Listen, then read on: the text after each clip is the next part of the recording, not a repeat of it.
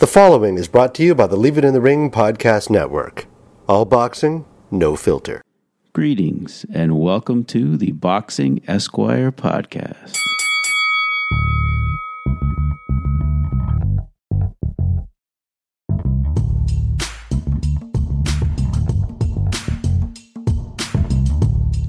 Welcome to another edition of the Boxing Esquire podcast.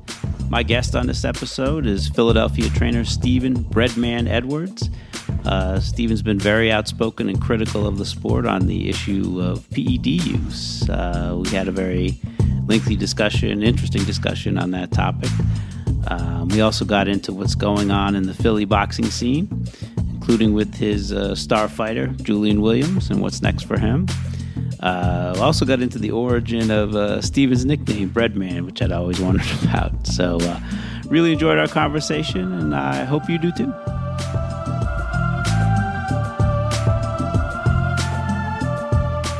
So I'd like to welcome to the Boxing Esquire podcast, Mr. Stephen Breadman Edwards, one of the leading young trainers in the sport.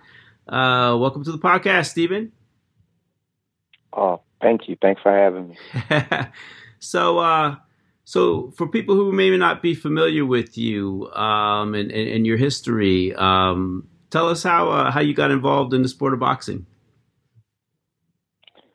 Well, I come from like a family, with like in the 40s and 50s, boxing was like a real big deal. So my grandfather was a huge boxing fan. So I kind of like grew up, around the sport, things like that. And I was always pretty athletic. So, but I didn't I used to play around outside with the kids with the gloves and stuff. And I played high school basketball. When I hurt my knee, kind of like my spirits dampened a little bit as far as being able to pursue a basketball career. So I started boxing, then I went to college. I knew I wasn't going to be like a pro or whatever, but I just loved the sport. So I would just go around and box a lot of pros and do little smoker shows and just little things like that, just because I just was athletic. And I just, I felt that I was young and I still wanted to do some things with my athletic career. And, I went to college, like I said, started working and everything. And then maybe about 10 years ago, I kind of got back into it. And then young man named Julian Williams, asked me to start working with him, and kind of just took off from there. Then I started working and trying to develop a couple of young fighters, and here I am today. Excellent. Well, I've always wondered where the nickname Breadman came from. So please enlighten the listeners. I played basketball, right? And have you ever heard of a movie called Cornbread, Earl and Me? Oh man, yeah. I mean, when I was a kid, I remember Jamal Wilkes was in that, right? You got it. Yeah, okay. So I was playing basketball, and first practice of the year, when I was in 9th grade, I was like 5'5". So I came back my sophomore year, and I was like 6'1". I wound up getting up to 6'3" later, but in one summer I grew freaking 8 inches. It was crazy. So in that first practice, I probably hit maybe I know it's gonna sound like an exaggeration, it's a true story. I probably hit maybe 13 3-pointers. And everybody was giving out nicknames, and they started calling me Cornbread, and it just stuck, and it stuck with me all through, for the rest of my life. And but as I got older, I was kind of known for gambling, and then I would hit bets on games and things like that. I don't know if you gamble, but 3 and 4 teamers and stuff like that. So they just cut the corn off and just started calling me Bread, and it just kind of just stuck. That's awesome. It's an awesome story. So yeah, what fighters are you currently working with these days? Right now, Julian Williams, and there's a kid named Romeo Cruz. He's undefeated, 3-0, fights at 122 pounds. I've had a couple of offers with a couple of other guys. I don't want to say right now because it's, still preliminary. But I try to keep things kind of small with my stable so I could kind of develop guys and give them that undivided attention. If you got more than 3 or 4 guys, it's really hard to train that many guys in one day. If everybody's getting an hour and a half, 2 hours of your time. So, I try to keep my stable pretty smooth. Absolutely. So let's talk about Julian Williams, J-Rock. He's you started working with him, you said about 10 years ago or so? 2010. I know him since 2007, but we started officially working together in 2010. Okay. He's he's in great position right now. I think he's number 1 in the IBF and number 1 in the BC. Now, is he like the official mandatory in either of those organizations? You know how the boxing politics are. I know he's number 1. As far as him being an official mandatory, I don't know, but we're supposed to be getting the title shot sometime in the spring, so we'll see. Okay. I mean, any clue as to which guy? Because obviously the IBF, you've got Jarrett Hurd, and BC is Jamel Charlo. It sounds like it's going to be Jarrett Hurd, but as boxing, Kurt, our boxing is, you never get excited, never get, whatever you hear, you got to take it with a grain of salt. Right. But right now, it sounds like it's going to be Jarrett Hurd. Oh, that's great. That'd be an absolutely tremendous fight. I mean, 154 pounds is one of the most exciting divisions. A lot of great fighters, a lot of great fights that can be made, and most of them within the PBC as well. So definitely looking forward to that one. I grew up in Pennsylvania myself. I grew up in Erie, but I was always a huge fan of Philadelphia fighters. The first fighter I ever followed and rooted for was Smokin' Joe Frazier. Remember, that's the first fight I ever remember seeing. I was like 4 years old. He defended the title against Terry Daniels. He's amazing. I was a huge Frank the Animal Fletcher fan. Most of the great fighters from PA, the last 50 years come out of Philly. Frank Fletcher used to date one of my mom's sisters. Get out of here. Yep. I was actually I used to pull around my grandma's house in a limousine with no shirt on, freaking cowboy boots, and get out the car and shadow box with me and stuff. Get True out story. of here. That is awesome. Yeah. That is awesome. That's amazing. Yeah, I actually just met Frank's mom at Lucille at the PA Boxing Hall of Fame induction this year. So that was kind of a thrill for me. But I mean, you had Frazier, Gypsy Joe Harris, Benny Briscoe, Matthew Saad Mohammed, Jeff Chandler, Meldrick Taylor, Bernard Hopkins. Who are the fighters you admire the most growing up? I mean, obviously you're going to admire Philadelphia fighters. So, I was a big Michael Spinks fan. I like Meldrick Taylor. I like fighters, in a broader, not just Philadelphia also. Ray Leonard was my absolute favorite fighter growing up. That was like the guy that I liked. That was like the kind of the fighter who captured me. I like Tommy Hearns. I like John Mugabe, Lexus Arguello. Jeff Chandler was from Philadelphia. I was really upset when the White Qawi beat Matthew Saad Muhammad, who was also from Philadelphia. Right. And as time progressed, the 84 Olympic team came around. I was a big Meldrick Taylor fan. Holyfield was my favorite fighter from the team. I like Pernell Whitaker. I like Manny Pacquiao. I like a lot of guys. I don't really have like a set style or things like that. It's just certain things about certain fighters that I kind of like pick up on, and I'll start liking them. Right.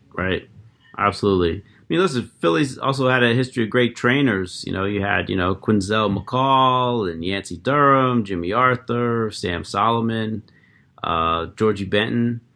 Is Fred Jenkins still around? Is he still training fighters? I believe so. Okay. I believe so. Jimmy Arthur, actually, one of the guys he trains, Asim Bayat, he's my co-trainer with Julian Williams. Ah, okay. Yeah. So yeah, he always talks about him. He always talks about like some of the things that he taught him and some of his beliefs and things like that. And from everything that I hear, he was a really, really good trainer. No doubt. Who were your mentors as far as trainers go, and coming up with your own philosophy on training fighters? That's an interesting point. Man, in Philadelphia, honestly, I don't have a lot of mentors. The trainers in Philadelphia aren't too friendly. They don't really, it's a lot of crabs in the barrel and backstabbing, in Philadelphia, to be totally honest. So I wouldn't say, I would say in the city of Philadelphia, I got a pretty good relationship with Bozy Ennis. He trains his son Boots. Right. I got a pretty good relationship with a trainer by the name of Kevin Carmody. I don't think you probably ever heard of him, but he's a pretty good trainer. He actually trained me when I was, when I was younger, when I was boxing. As far as mentors, I don't really. Maybe Nassim Richardson. He flew out to Julian's fight to support us when he fought Charlo, and me and him talk periodically in the gym, and we got a really, really good relationship. He's offered me his opinion and some advice on things like that. He's probably been the most friendliest trainer to me when I first started out. Overall, I would say maybe Virgil Hunter. Virgil Hunter reached out to me maybe 7 to 8 years ago, and he told me, man, I heard you was a really good trainer, man, and he kind of like welcomed me into the trainer fraternity, and to this day, we talk. He'll call me up, see how I'm doing. We'll run different things by each other. He'll ask me what I think. I'll ask him what he thinks. He's probably been my biggest influence, as far as training fighters is concerned. Because in Philadelphia, most of the trainers they aren't that friendly, man. They talk about you and they say negative things and they sit around and question everything you do. It's it's definitely not the city of brotherly love when it comes to training. So I'm just being honest, So as far as mentors in that capacity, I would say Nazim Richardson and Virgil Hunter. Gotcha. Are you working with any amateur fighters? Well, the kid that I just reminded you of, Romeo Cruz, he just turned pro. He's 3-0 now, but he's just turning pro. So technically, no. I had a few amateurs, couple of, within the last few years. I had one kid. He was actually undefeated, and he won the Golden Gloves. And but kids just can't stay in the gym. That's an issue. You may train. Being a trainer is a thankless job. You train the kid. I personally don't charge kids to train them. That's the thing now. People charge a lot of the young guys to train them. Nobody charged me to train me, so I don't charge a young guy to train them. I know it's hard enough just to get their equipment and get to the gym and buy their traveling and things like that. So I don't charge kids to train them, but they don't really appreciate that, man. I'm a pretty strict trainer when it comes to certain things, and you got to be in the gym every day. Especially when you're a young guy, because it's your developmental stage, and a lot of those guys, they'll come in the gym only when they have a fight, and I'm like, you're not that good to come in the gym only when you have a fight. Who do you think you are, Ray Robinson, bro? So you got to be in the gym every day working on your craft. So if I see a guy, one thing you can't get back, Kurt, is time. Right. If I see a guy wasting my time, I don't care how good he is, then I just won't train him. So it allows me to sort of cut the fat. Once I see a kid is not as dedicated as I am, then I don't need to be bothered with him. But I had about 3 or 4 amateurs, and they were kind of promising, but for whatever reasons, they wouldn't come to the gym like they were supposed to. So I would just tell them, let them go on their way and go with other guys, because I can't deal with that. Right. What gym do you work out of in Philly? Schuler's gym. It's in West Philly, like the University City area. Okay. So James Schuler, the former would have been an Olympian in 1980, right? You got it. Yep. Right. What are the main gyms in Philly these days? I mean, besides Schuler's gym, which is another good question, man. Joe Hand just closed down. What? Joe Hand's gym just closed down? You serious? Wow. From what I heard, I never was like a train guys out of there, but Joe Hand just closed down. There's a few. Let's see. Boise has a really good gym. It's like the old Harold Gate gym. Okay. There's a few recreation centers that are pretty good. But I would say right now, Schuler's and Fight Firm Schuler's, Fight Firm, and Bosie's are probably the most prevalent gyms as far as pro fighters. Okay. Yeah, I mean, do you find just with the gyms? I mean, you're competing now with fitness gyms, and I know, just talking to trainers in New York. I mean, it's really hard, to have a gym where, like you say, I mean, if you get young kids in there, they can't afford to pay huge membership dues. I mean, do you find that you have to train like, a bunch of white collar guys to keep the gym open, or is that something that Schuler's does? Or well, they do it in there. I'm not opposed to it. Like, I had a guy come from New York, Long Island, New York this weekend. And, I told him what my fee is. Obviously, if it's a white-collar guy, he has no intent on being a professional fighter. Right. You charge him. But I mostly train my pro fighters. I make money when they fight, and I make good money, so I don't have to, I'm not saying I don't have to do that, but, it's just something that I don't do on a regular. Now, I will train like a person that just kind of works out for vanity pounds and things like that, but for the most part, I just train, my fighters that are really, really serious about boxing. I see people, it's like a little fad now where you get the college kids and, the girls that want to lose weight and the white collar guys. And again, I'm not opposed to it, but, I travel a lot with my guys, and, my pro fighters and the guys who take boxing serious, they come first with me, because it's, you want to create a legacy in the sport. You're a competitive person. You want to be good at whatever you do. And it's their life and their livelihood. So I take it super serious. So they come first. But, I'll train like a white collar guy every once in a while, and I'll give them like our pro workout. They like it. And, that's that. Right. Yeah. I mean, it's definitely, I remember, growing up, I think the states, funded a lot of these boxing gyms, or the cities did, to get kids off the street and so on. It seems like, that's something that's been cut. So, boxing gyms are dwindling. I mean, Philly obviously has had some amazing gyms, right? I mean, Joe Frazier's was the place in Philly for a long time. And wow, it's sad that Joe's closing down. That's crazy. Yeah, Joe Hands and Joe Frazier's have closed down. Right. It's crazy. So, I mean, yep, so with the local Philly boxing scene, I mean, it's, when people think of it, they usually think of Russell Peltz, because he's been kind of the dominant local promoter. Who are the main promoters in Philly now, and what does the local boxing scene look like? Well, Russell Peltz is still doing shows. There's a promotional company called Hard Hitting. They do really, really good shows. Marshall Kaufman, he does good shows. And I just saw an email somewhere, a girl named Michelle Rosado. Raging Babe. They call it a Raging Babe.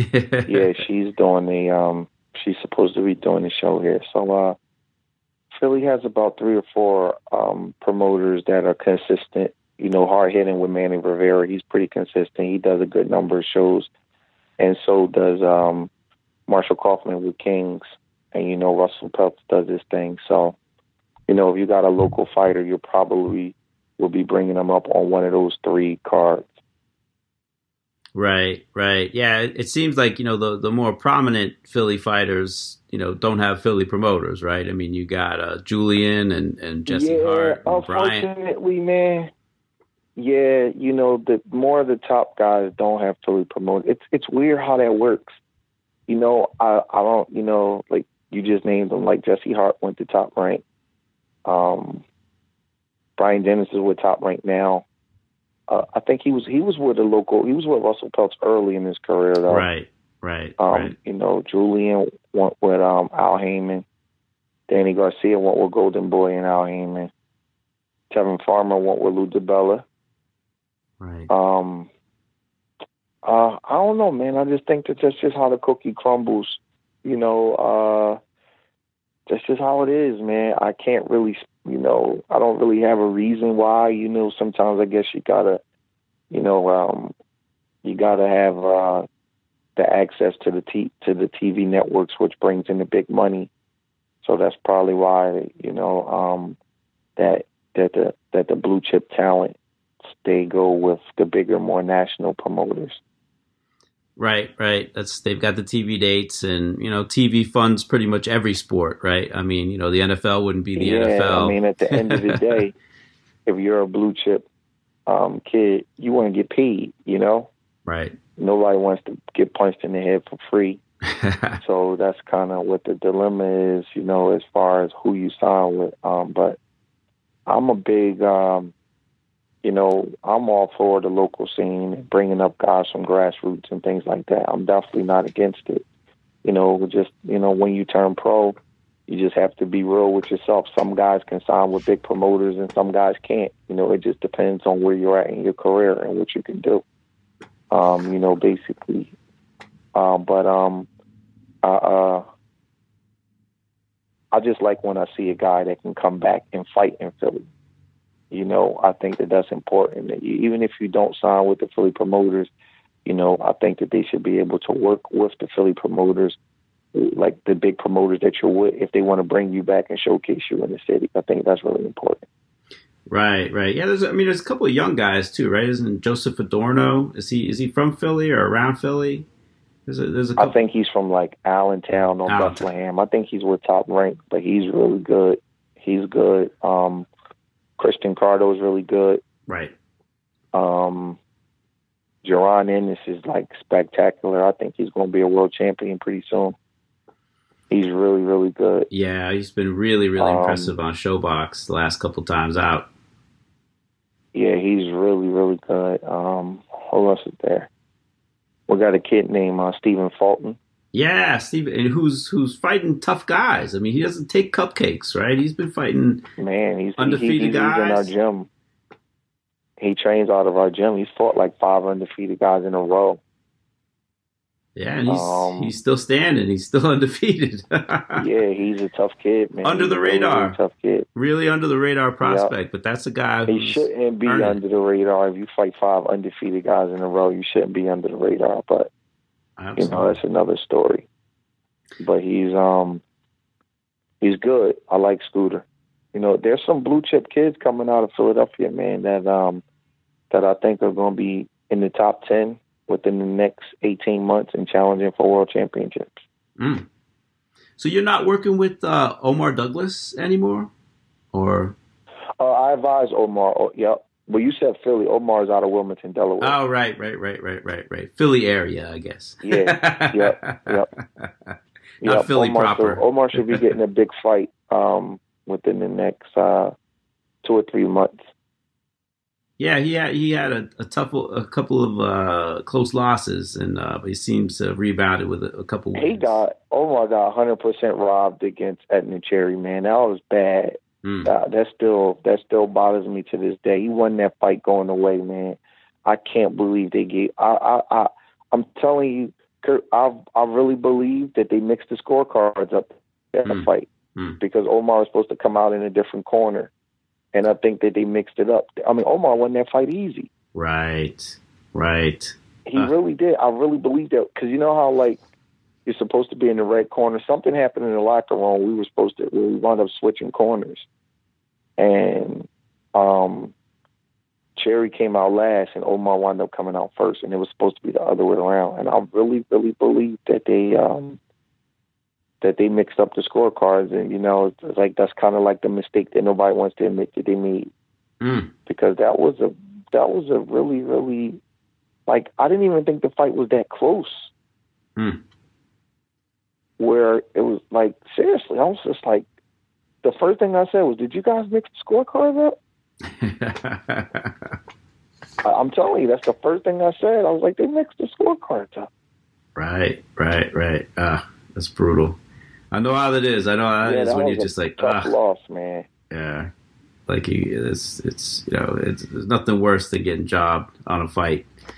You're just like, you know, how in the world did they, you know, see it the other way? But judging is a whole nother issue. But speaking of issues in the sport, I definitely wanted to get to something. I saw that you had tweeted out. I know you've spoken about this before.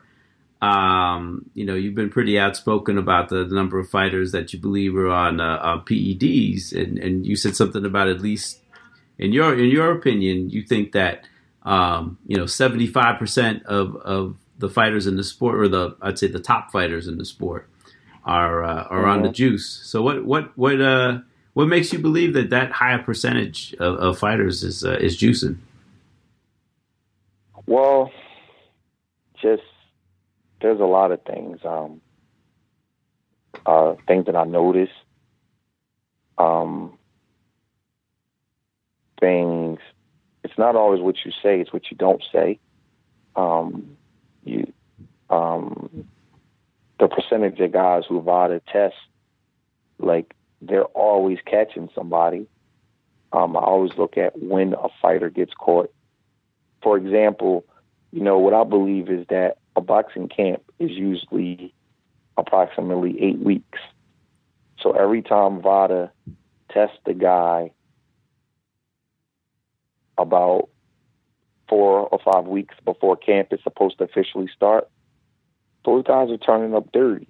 So you got to ask yourself, why does that keep happening? Well, it keeps happening because what they do is they go on the cycle right before the camp officially starts. So when they come in camp, they could be really, really strong and really, you know, their body's ready to go. And then they'll test clean during camp. So what VADA's doing, they're testing guys early. And then when they test them early, they catch them. For example, Canelo. Right. Canelo was supposed to fight Triple G in May. You know, so you say 8-week camp, you figure it starts in March. Well, what they did was they went to him in February, and what happens? He tests positive twice. That's not a coincidence. You got fighters who, if you're losing 30, 35 pounds to make weight and you're still strong on the night of the fight, that is a sign that you're using PEDs, because it's difficult to lose that much weight and still be strong and sharp on the night of the fight. And you know what I mean? It's just, you're depleting yourself. So oftentimes you need something extra to get through it. You also got to look at fighters who can ask for testing but don't ask for testing. That's something, you know, people kind of overlook that. You know, if you have a fighter, everybody knows who's the A side and who's the B side in the fight. So if you have a fighter that has the ability to ask his opponent to test, but they never do, you got to wonder and say, why won't he ask for testing? Why are you trusting the man so much that's coming to knock your head off? You know, we're not going to work on the honor system. You know, that's like freaking the police department allowing you to run a red light and say, you know what? We're not going to have cameras out here. If you run a red light, we want you to come to the district and hand us a money order for $50. It doesn't work that way. You don't work on the honor system in sport. Right. And the whole thing to me is just set up so the fighters so an enhanced product can be put out. Because if you think about it, just think about this. In what other sport do the participants dictate the terms of the testing. Just think about that. Right. If you think about that, you know how ridiculous it is. The participants tell each other when the testing will start, when it will stop, and then oftentimes they cherry pick it. Certain guys will test for certain opponents, and then other opponents they don't test. And the media, which is, in my opinion, corrupt, they won't even ask about it. Have you ever seen anything? A guy will fail a test, and somebody from the media will get in front of him, and they won't even ask him about it. I mean, and not even in a disrespectful term, but like, you don't think that's a valid question? If you're talking to somebody who's had a discrepancy on a drug test and you don't even ask them about it, it's unbelievable. Yeah, I think. So, it's just, it goes to the structure of the sport. Go ahead. The punishment is so lax, it's ridiculous. You know, top fighters fight every 6 months. So if you suspend a guy for 6 months for failing the drug test, that's nothing. They only fight every 6 months anyway. Right. You know, I mean, just think about it. Like I'm not that smart, Kurt. If I see these things, you can't tell me these guys in the media with 6 and 7 degrees hanging on their walls, they don't see them. Right. Come on. Right. How do you suspend a guy for 6 months when he fights twice a year anyway? Yeah, it's, it really speaks to the lack of structure of the sport. And that's something, I've written about quite a bit. We definitely need like some sort of association or league. It's laughable how bad it is. Yeah. Yeah, because the sanctioning bodies aren't getting it done because there's too many of them. And, the WBC has the clean boxing program, but, it's and I know they've put a lot of money into it. At least they've said they put a lot of money into it. But, you're talking about... The clean boxing program is good. It's a step in the right direction, but they need more help. Right. They're trying to test... They need more help. Like, they don't test you often enough because it's just too many fighters. The clean boxing program is free. Right. So the funding that they're getting is just not enough. Right. VADA is good, but there's not a lot of guys who do paid VADA like a Deontay Wilder or a Triple G. And the clean testing program, again, it's good, but they just don't get a chance to test. For example, Julian has been part of the clean testing program for almost 2 years now. They've tested him 3 times. It's not their fault. Right. But they just don't get a chance to test you enough. Sometimes you'll see a guy say, well, I'm in the clean testing program. That doesn't mean you're clean because everybody knows they don't test you that often. Right. You're just in the random testing pool where you can be tested, but that doesn't mean you will be. There's guys who've been in the clean testing program for years and never have been tested. Right. So that's kind of a misdirection that fighters will use and they say, well, I'm in the clean testing program. Well, that doesn't mean anything but the media needs to research. If you research it, you'll say, you're in the clean testing program. How many times have they tested you? That's the question that should be asked. But nobody, I've never seen anything like it. They're scared to ask the question. Right. How many times have you been tested? Not just if you're in the clean testing program, but when and how many times have you been tested in this program is the proper question. But it is what it is, man. Yeah, you're exactly right. It's a question of money and it's a question of leverage. I know as a manager of fighters, I've tried to negotiate when I can to put VADA testing into the bout agreements when we're negotiating them, but there's a lot of resistance. And it's not not necessarily from the fighters; it's from promoters or other managers. They don't. I'm telling you, because VADA ruins shows. Oh yeah. Look what just happened with Millie Monroe. Right. They'll ruin the show because they'll catch a cheater. Right.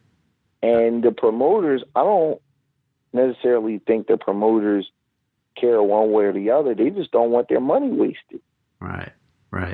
So you're going to lose money dealing with VADA because the fighters who are cheating, they'll get caught dealing with VADA. Look how many shows VADA has stopped. Yeah, I can think of about 7 off the top of my head that they've stopped that were big shows. Yeah. Let's see, Wilder Povetkin. Right. Wilder Ortiz. Little Canelo GGG this year, got put off for 4 months. Canelo GGG. Yeah. Let's remember a couple years ago, Berto versus Ortiz. Right. Peterson Khan rematch. Peterson. Yeah. Yeah, like they'll stop a show. So when you're buying commercials and putting up plaques and flyers and doing all these different things that are promoting the fight, and then when you promote the fight, one of the participants tests dirty, you lose a lot of money. I think that's a big issue with VADA. I think that's why because the promoters know that a lot of the fighters are cheating, and they just don't want to be responsible for buying, investing in the promotion and then having to put another face and another name on the flyers. I mean, look Willie Monroe just got caught. Right.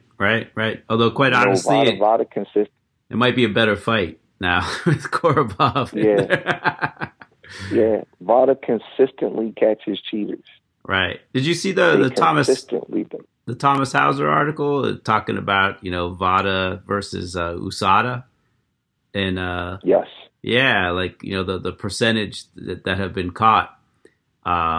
It's pretty striking. I forget the percentage. It's staggering, right? Yeah. I mean, VADA catches a fair percentage. I forget if it was double figures or not, but it's it's a pretty fair percentage. Nobody wants to test VADA, right?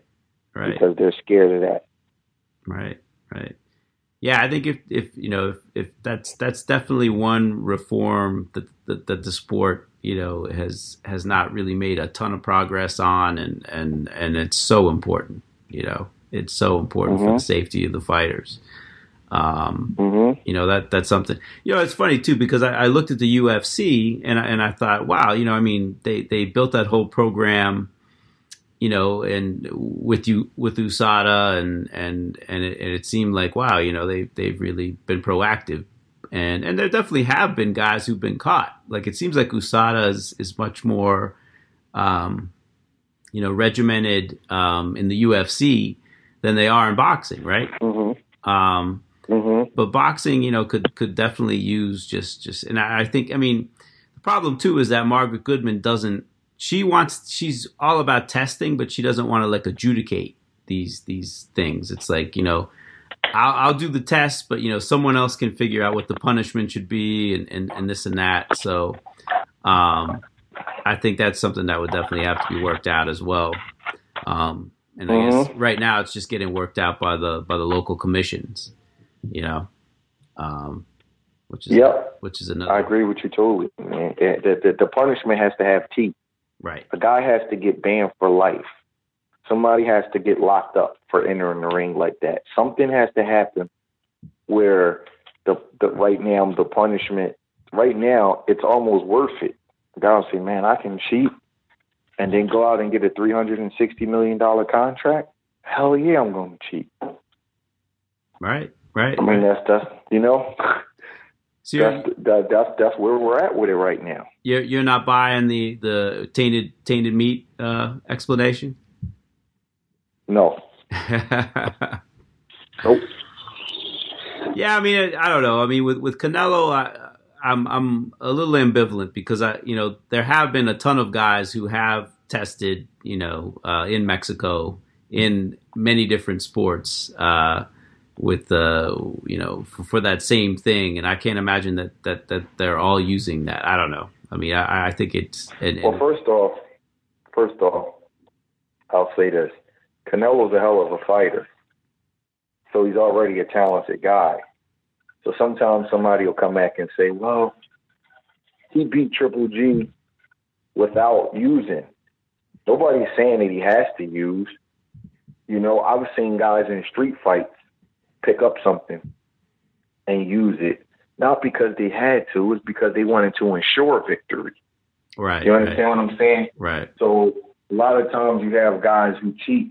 It's not, they don't cheat because they have to cheat. They cheat because they want to cheat. They don't want to take the chance of losing. So they're willing to do it. It's more a character thing. I don't believe for one bit the meat excuse. Because if I was cheating, if I was doing anything wrong at that level, what I would do is I would have a built-in excuse. And what better built-in excuse to have would be saying, what better built-in excuse to have is to say the meat in the area that I live in, is contaminated, and I use that same exact banned substance in me. If I was in Mexico, that's exactly what I would say and do, right? That's what you say. I'll use this stuff, and if I ever get caught, I can always say it's in the meat. I would have a built-in excuse. Like Billy Joe Sanders had a built-in excuse. I'll say I use some stuff that's from a nasal spray. Well, who has ever got caught cheating and said, you know what, man? I just needed an edge. Right. I just decided to cheat. Who has ever did that? You're telling me that 100% of these guys didn't know what they were taking? Right. Come on. Right. I guarantee you, and I'm not saying that it can't happen where somebody is, ignorant to what they're taking. I'm not saying that, but every single fighter comes up with the same exact excuse. I didn't know. Right. Are you telling me that nobody knew what they were taking? Come on. Just think about that. Okay, if it was 5% of the guys who said they didn't know, I got it. I remember when Roy Jones took the Rip Fuel back in the day, he got it from G. That was over-the-counter medicine. Okay, I can see that. But you're telling me that every single person who gets caught these days don't know it? That's absurd. Right. And that's absurd that some guys in the media say, well, maybe. Well, criminals and liars, they're going to lie. People going to go to court and say I did it. They say I didn't do it. It wasn't me. I'm sorry. That's just the way the world works. Right. It's just, I don't know, man. When I hear the excuse, I'm like, and he showed the receipt at the restaurant. Anybody can show a receipt at the restaurant. You know what will prove that he didn't do it is if he showed the receipt at the restaurant and the people who ate with him, they all tested positive. Right. That's the only way. Kirk, so what? He showed the receipt at the restaurant. Right. You eat every day, don't you? Yeah, I mean it's tough though, just to play devil's advocate, because I mean, then basically he's going to have to trace it all the way back to the farm and where the meat came from. I mean, it's a heavy burden. But the thing is that there are guys in the media that say, "Well, he showed his receipt at the restaurant." So what? Right. So what? Right. What the hell does that mean? The last time I checked, we're human beings. We eat every day. Right. We eat every day. So you showed the receipt at a restaurant. That proves nothing. That just proves that you eat. Right. You eat food. That he ate meat. The only way you can prove innocence in that is if the people who were eating with you in your camp and in your party, if they all tested positive for clenbuterol. That's it. Right. Or Yeah. somehow we went back to that restaurant and found clenbuterol in the state. But showing the receipt means nothing. I could show you a million receipts of a million different things. That doesn't mean anything. Right. When I heard that excuse and I heard some guys in the media buying it, I'm like, damn, man. I guess your wife could tell you she was going in the hotel with her boss during her lunch break, and you believe they were talking work. I mean, you buy that? Come on. Yeah, I mean, listen, it's it's especially with that particular case. Yeah, it's it would have been, it's kind of damned if you do and damned if you don't, because it's like if either side had to prove definitively, that if you don't have the strict liability, and the commission has to prove that he knew it or that he was lying. I mean, it's a tough case. Here's the thing. VADA is not the police department. They're simply testing your blood and urine. Either you have banned substances in your urine or you don't. You're either clean or you're dirty. Right. They don't have to prove, like, did you do it by mistake or they just have to prove it's in your system.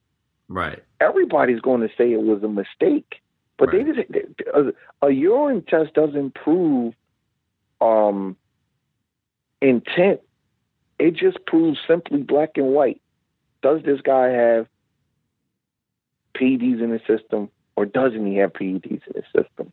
So again, when people say, well, VADA didn't prove that he took it intentionally, you're peeing in the cup and giving blood. They're not following you around with a private eye and seeing what you're doing. So of course they can't prove if you did it intentionally or not. Just think about that. All right. you're doing is peeing in the cup. They don't know if you ate steak, if you shot it up, if your strip coach gave it to you, if your girlfriend gave it to you. They don't know that. All they're doing is testing your blood and your urine.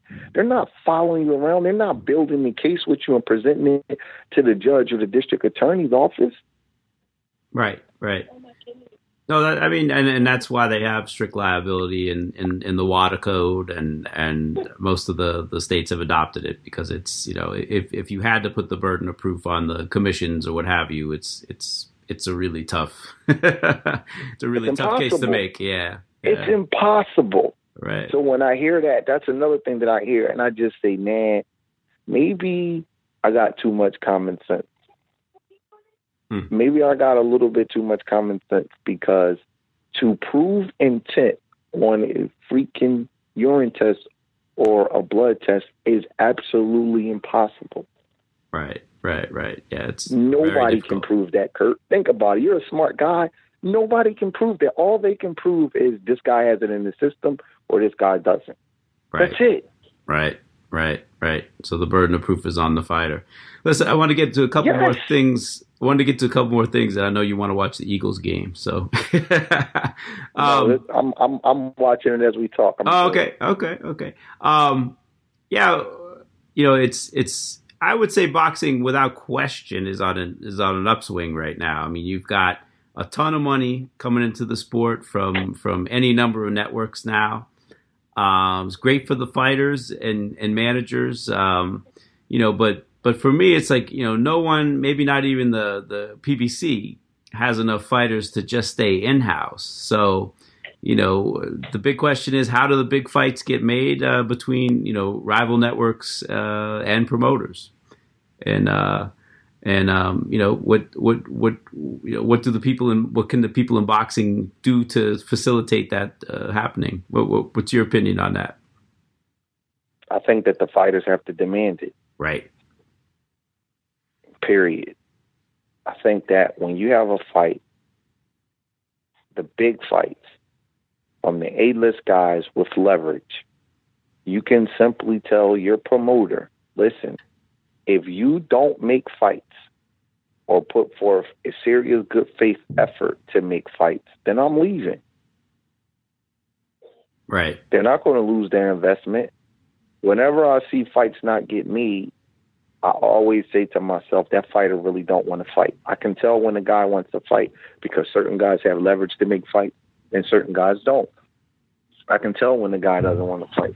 But you tell your promoter or your handler, I need this fight to be made. Period. And they'll make the fight. Or they risk you leaving. Right. Yeah, I completely agree with that. Don't get me wrong, the intermediate guys, there's certain level of guys who can't make a fight. I get that, I understand it. But the A-list guys, they can fight whoever they want. If a fight doesn't get made with those kind of guys, it's because they don't want it. Period. When you got a guy like Anthony Joshua, a guy like Canelo, guys like Manny Pacquiao, when you're that level of guy, you can fight who you want to fight if you want to fight him. Right. No, I completely. You know what I mean? So you just got to just make demands. Like, people complain when Terrence Crawford re-signed with Top Rank. He can sign with Top Rank. He just has to tell them, listen, most of the welterweights are with PBC. You guys got to make these fights. Right. Absolutely. Yeah, but I mean, both fighters got to want it. You know, and when both fighters want it, you know, they're going to push to get it made. Especially the A side. Right. Especially the A side, Kurt. That's the most important thing, the A side, because the A side is the most leverage and they bring the most money to the table. So right. Especially the guy calling the shots. Right. Like if Oscar De La Hoya was an A side fighter, he was the star of all stars. If a fight wasn't made with Oscar, it's because he had something else to do. Right. Ray Leonard is a guy, he can make any fights he want to make. If a fight's not made with him, it's because he had something else to do. If a fight wasn't made with Mike Tyson, it's because he had something else to do. If a fight wasn't made with Floyd Mayweather, he had something else to do. Those guys have too much influence. They can fight who they want to fight.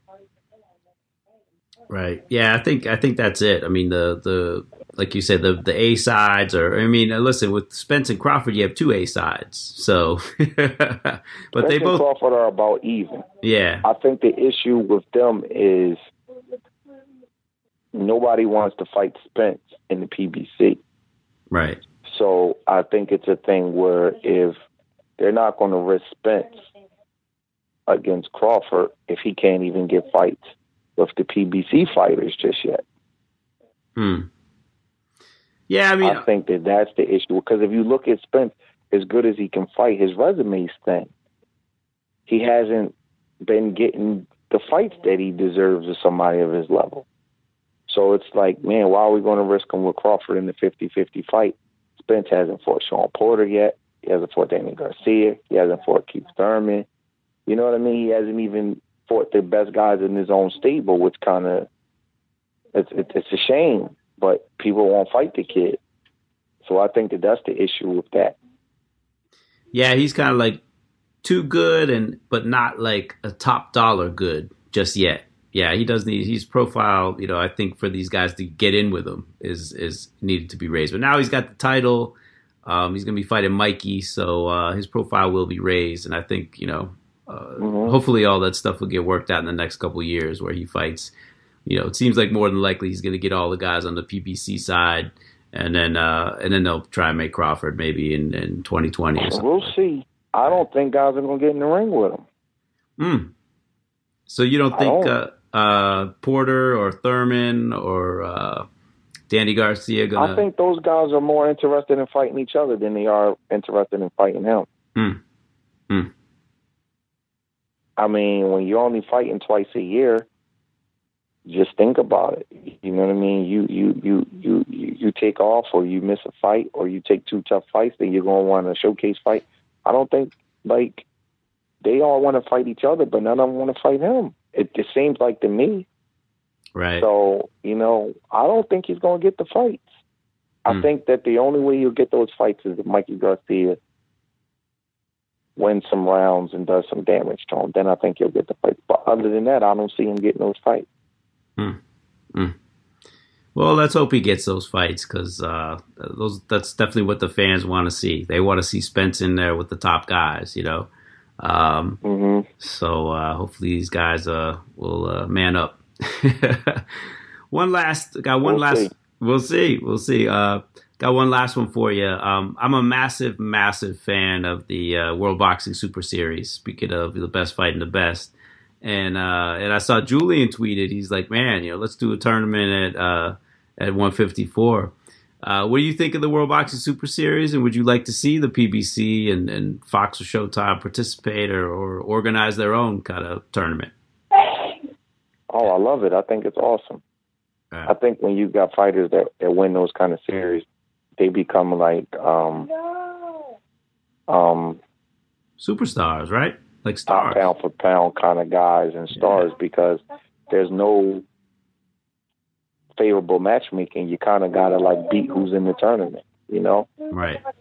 So you see Usyk come out of it. Callum Smith came out of it. The winner of the bantamweight tournament is gonna be awesome.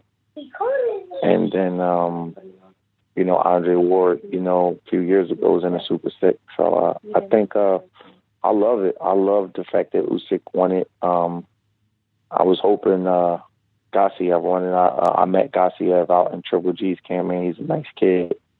But Usyk deserved it. He was excellent. He did excellent in the tournament. And I love those kind of tournaments because, like I said, there's no real matchmaking. You got to be elite level fighter to win a tournament like that, because everybody is kind of spoiled by the matchmaking where they can kind of cherry pick and pick certain guys.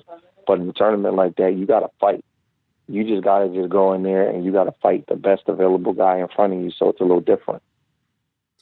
Yeah, it was something I actually, a couple months ago, I wrote an article just kind of on what should be in boxing and what's smart, what would make money. And it just seems to me that all these guys are leaving money on the table, not working with the promoters I'm talking about, not working with each other and not kind of forming something. I mean, mainstream press doesn't cover boxing because it's a fucking mess, right? If you had these tournaments, let's say you did, 5 or 6 of them a year, 5 divisions a year, people, the fans would know, okay, we're getting the tournament this year. We can follow, these 8 fighters. And if you took independent ratings and took the 8 fighters from there, you're getting the best. And, if you did that, it would be like every other sport. You could follow it. Every other sport has the playoffs, right? You've got the quarterfinals, the semis, the finals. It's not rocket science, but boxing just won't do it, and there's only a handful of major promoters. I mean, it wouldn't take a whole lot of work to get it done, but especially with all the money in the sport right now, I mean, it just seems absolutely, it's very doable. These guys aren't going to price themselves out. So for maybe 1 or 2 divisions, you might have a little challenge. But yeah, man, to me, that should be the way of the future. I would love to see. I mean, excuse me. I interviewed Steven Espinoza, just flat out said to him, "Why don't you do tournaments?" Because the willy-nilly way that fights get made now, it just sucks. I mean, you don't know when these fights are coming. I mean, they do informal tournaments, but I know what you mean. A formal tournament kind of like puts you in a position of obligation, where the informal tournaments, like, well, we're going to try to make this fight and we're going to try to make that fight a little bit different. But I understand exactly what you're saying. Right. Yeah. I mean, I hope that people start, the powers that be start thinking in that direction, because I think they're leaving money on the table. You've got all these other major sports, they figured it out. You put the best in there with the best, you organize it, and TV, spends a shit ton of money on you. The fans, will follow you more. You get more coverage in the mainstream press. It all goes hand in hand. I mean, I think by not doing it and remaining, fragmented, boxing is just continually shooting itself in the foot. So, but I'll come off the soapbox now. But hey, man, I really appreciate your time on a Sunday, and best of luck in the future. And thanks for coming on the podcast. Yep, thank you. Appreciate you having me on. All right, Brett. Take care. All right, later. Bye. And that will do it for another edition of the Boxing Esquire podcast. Really like to thank Breadman for taking the time to speak with me on a Sunday, especially as the Eagles game was starting. You could find more of Steven's work and his opinions in his Daily Bread mailbag on Boxing Scene. He's also on Twitter at Breadman Boxing, and I believe he's also on Facebook under his name, Steven Breadman Edwards. Really enjoyed that conversation. If you like the podcast, please leave a comment or a rating on iTunes, Stitcher, Audio Boom, SoundCloud, or wherever you access the Boxing Esquire podcast. I'd really appreciate it, as it helps new listeners find the podcast. So until next time, so long, everybody.